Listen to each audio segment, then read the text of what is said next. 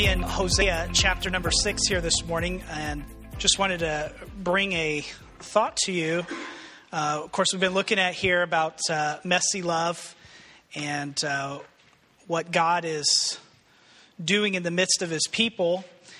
And some of the things that we already looked at over the prior weeks, we looked how God used the marriage of Hosea and Gomer to describe what God is doing, how the children of Israel had been running after other gods, and God saying, I'm going to continue to pursue after you.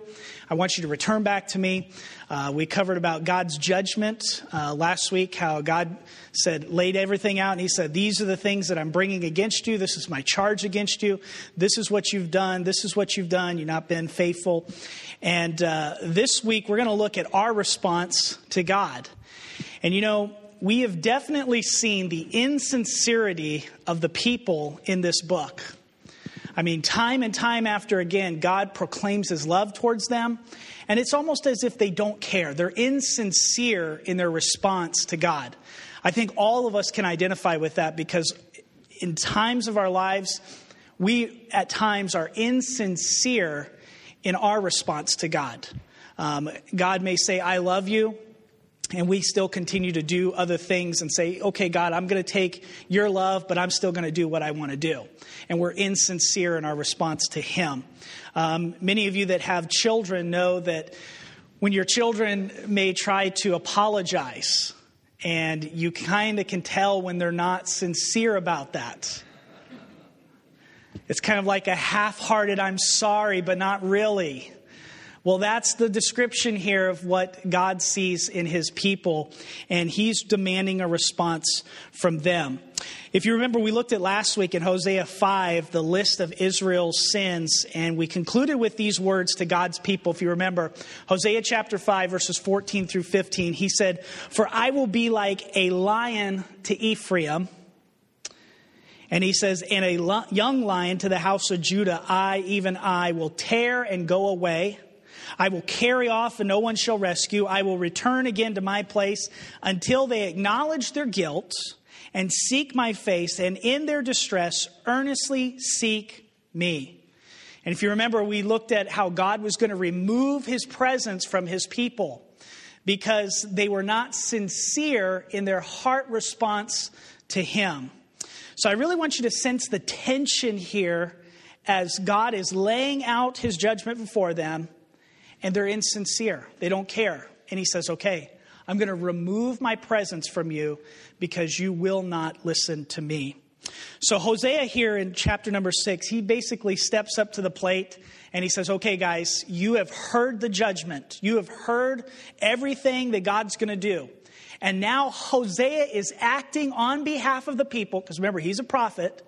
He's acting on behalf of the people, and he's responding to God. He's told all the people everything that they've been doing wrong, and now he's going to take what he's told them, and he's going to respond back to God as what the people feel about all of this. So let's take our text here, Hosea chapter number 6. And we'll look here briefly at a few things here. So first of all, in Hosea chapter number 6, we see this, Hosea's response. Look what it says in Hosea 6, verses 1 through 3. He says, Come, let us return to the Lord, for he has torn us that he may heal us. He has struck us down, and he will bind us up. After 2 days, he will revive us. On the third day, he will raise us up, that we may live before him. Let us know. Let us press on to know the Lord. His going out is sure as the dawn. He will come to us as the showers, as the spring rains that water the earth.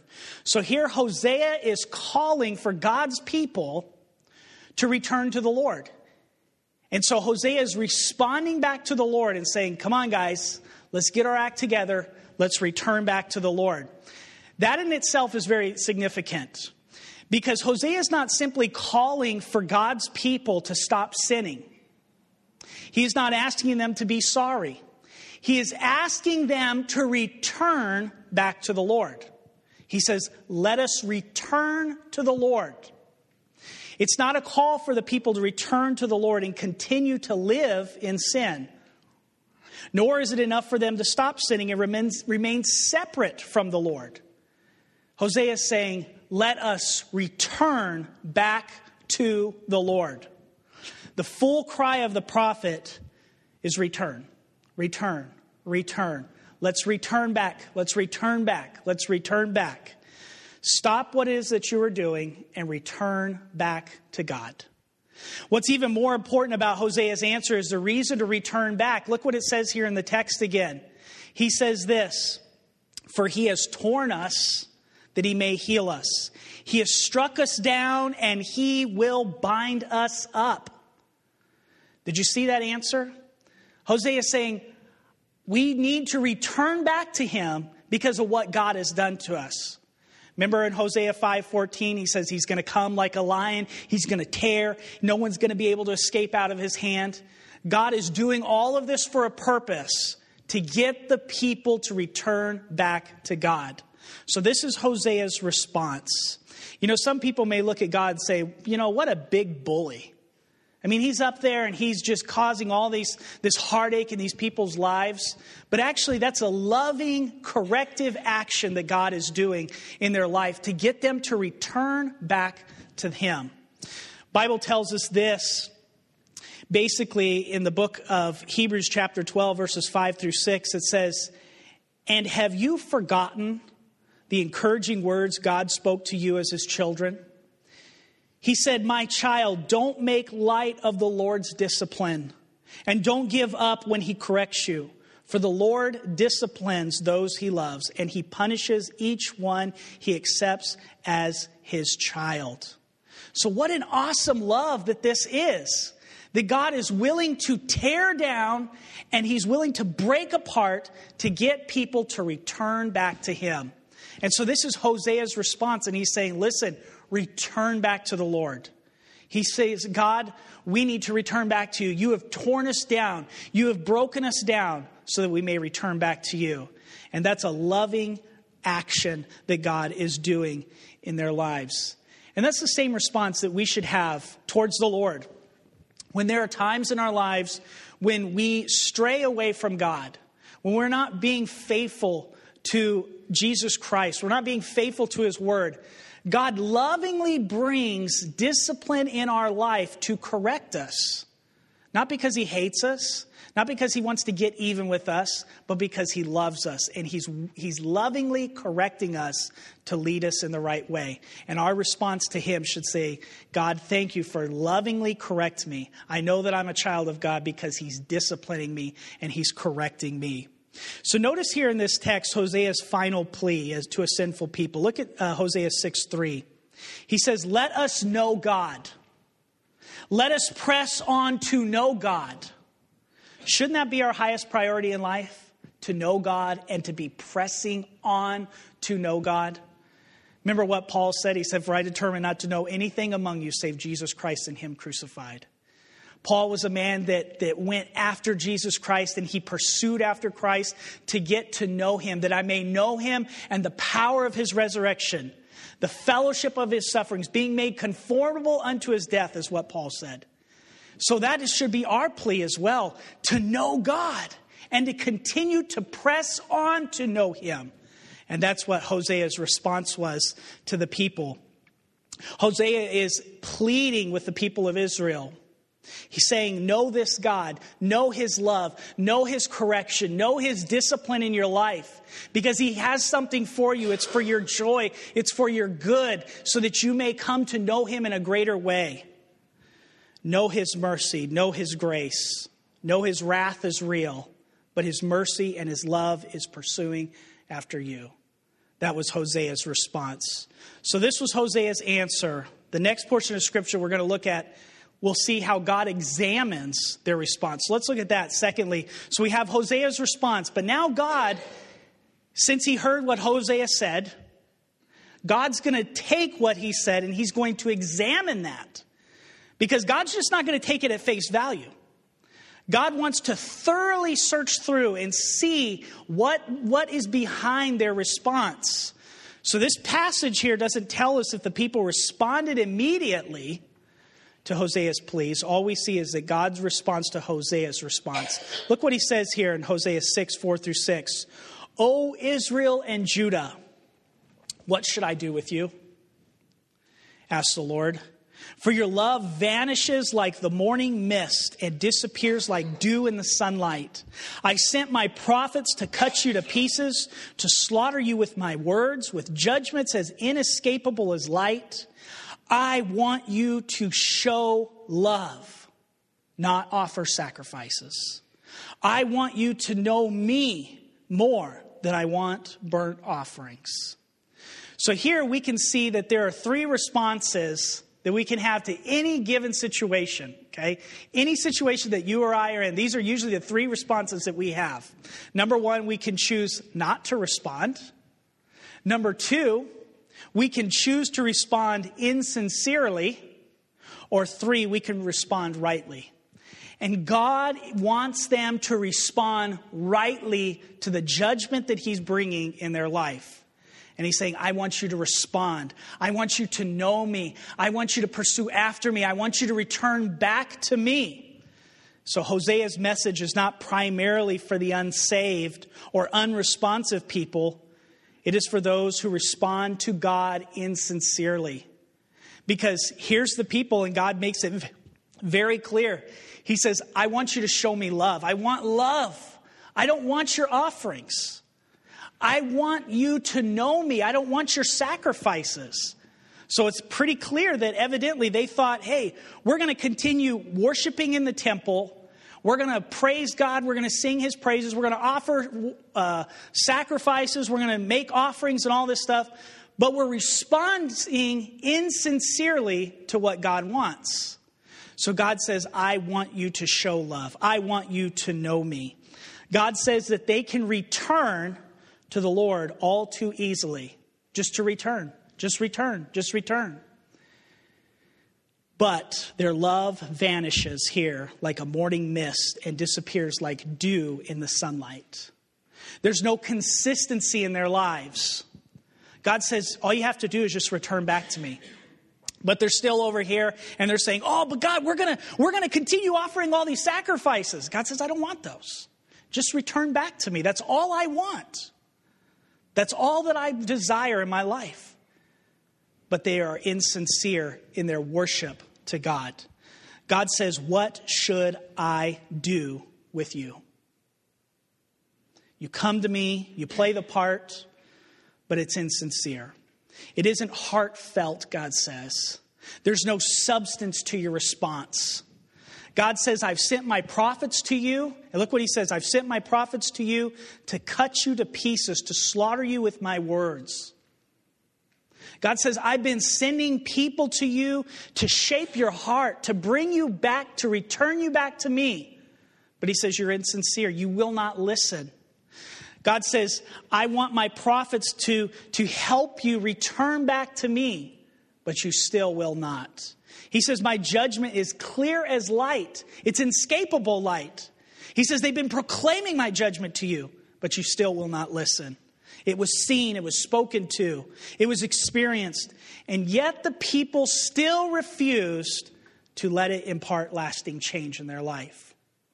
In Hosea chapter 6 here, verses 7 through 10, Hosea goes on to show either literally or metaphorically the violence and the depravity of the insincerity, the hypocritical people that God was dealing with.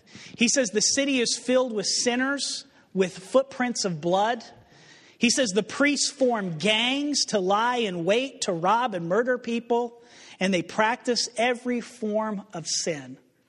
God says, just return to me. That's all I want. But yet God says, this is how you are. What should I do with you? What do you want me to do with you? You are unresponsive. You do not have a sincere heart in your response towards me. Notice here in verse number 6. This serves here as a key that unlocks to us how God desires our response should be. They may run to God. They may offer their sacrifices and their peace offerings, but God is not amused. Nor is He fooled at their hypocrisy. God lays it out and demands for a right response. What does God require from us? Steadfast love and knowledge. That's what he wants. If you remember in Hosea chapter 1, God gave a similar rebuke to the people. He said, you have left steadfast knowledge. You have left steadfast love and knowledge. You do not pursue after me. And here he's just repeating that again. He says, this is what I want from you. This is the response that I want. Steadfast love and knowledge. God doesn't want our hands. He wants our heart. He doesn't want our church attendance, our worship songs, our money, or lip service. He wants our heart. That's what our response to God should be. God, here's my heart. And if God has your heart, then guess what? All those things will fall in line. But so many times I think we get focused in on, well, God, I'm going to do all this, but yet our heart is not sincere towards the Lord. God says, I want your response to me is to return my heart, your heart. We should be in tune with one another, not just kind of half-hearted. God says, I want your heart. I want steadfast love. I want you to know me and to continue to press on to know me. Hosea here cuts right to the chase. Know God. Know him. Let us press on to know the Lord. Let your love and your life be rooted in the knowledge of who God is. So how am I responding to God? How do I respond to God? Half-heartedly? Do I not respond to him? Or do I respond to him in the right way and follow after him, give him my whole heart and say, God, I want you to teach me. God, I want you to lead me. I want you to direct my life. You lack love because you lack a knowledge of me, God basically says. How will you come to know me? And this brings us to our third and final point. Look what he says here. In Hosea chapter number 6, God's response. God says, I want you to know me. And this is how I'm going to show you how you can know me. In Hosea 6:11, he says, for you also, O Judah, a harvest is appointed when I restore the fortunes of my people. Remember in verse number 2 in Hosea 6, look what he says. After 2 days, he will revive us. On the third day, he will raise us up that we may live before him. Hosea mentioned here that sometimes we must endure suffering in our life. He says that after 2 days, he will revive us. You know, it may not be in the first hour. It may not be on the first day. It may not be on the second day, but God will revive us again. Where the prophets, the priests, and the kings failed to make God known unto the people, God made himself known amongst his people. In John chapter 1, verse 18, it says, no one has ever seen God, but the unique one, who is himself God, is near to the Father's heart. He has revealed God to us. Jesus is the unique one. He's the one that came to make God known amongst us in ways that we could never imagine before possible. In Hosea 6, we see a prophet here pleading with God's people to return back to him, to know him, to pursue after him, to continue to follow after him. But we find here Jesus, the true and the final prophet, as he prays to his Father hours before his death. Listen to what he says in John chapter 17, verses 1 through 5. After saying all these things, Jesus looked up to heaven and said, Father, the hour has come. Glorify your Son so he can give glory back to you. For you have given him authority over everyone. He gives eternal life to each one you have given him. And this is the way to have eternal life, to know you, the only true God in Jesus Christ, the one you sent to earth. I brought glory to you here on earth by completing the work you gave me to do. Now, Father, bring me into the glory we shared before the world began. Jesus has come that we may know God. We know his wrath, but we also know of his grace. What Hosea hoped for, God enabled through Christ. A right view of God changes for us. A right view of God, an understanding of who he is, changes not only our response to sin, but our fight against it. When we look at Christ through the Word, when we experience Christ through the Word, we are granted the clearest vision and view of God ever possible. And so as we come to know Christ through His Word, and we come to know Him in a better way, we come to know God in a deeper, more meaningful way. So Hosea's response is, please return back to God. My prophets have been sent to reveal God, but you've acted insincerely. And so God lovingly corrected His people. He lovingly brought chastisement in their life so that they may return. Maybe not in the first hour, maybe not in the second day, maybe not right away, but they were eventually revived. God brought all of that to the people. You see, when we fall into patterns of sin in your life, when I fall into patterns of sin in my own life, we choose to follow our old ways and our old nature. It is during those times that God lovingly corrects us because it is for our good. We are given mercy. We hold on to hope in God's gracious and loving hand amidst our broken and fallen trials. But because we have a full and knowing salvation through Jesus Christ, when we behold Jesus in His Word, we can follow after that pattern that Christ has set for us. We have the opportunity to follow Christ in His Word and to become like Christ. We don't have to continue into sin because we have Jesus who's already defeated sin. We have Jesus who's given us a pattern so that we can follow. But that's only if we come to know Him through His Word and to continue to know Him. So if we leave this out of our lives, we have no pattern to follow. We're just left to our old ways, our old thinking, doing things that we want to do. And this here, God says, return back to me. And what our response should be is, yes, Lord. Here's my heart.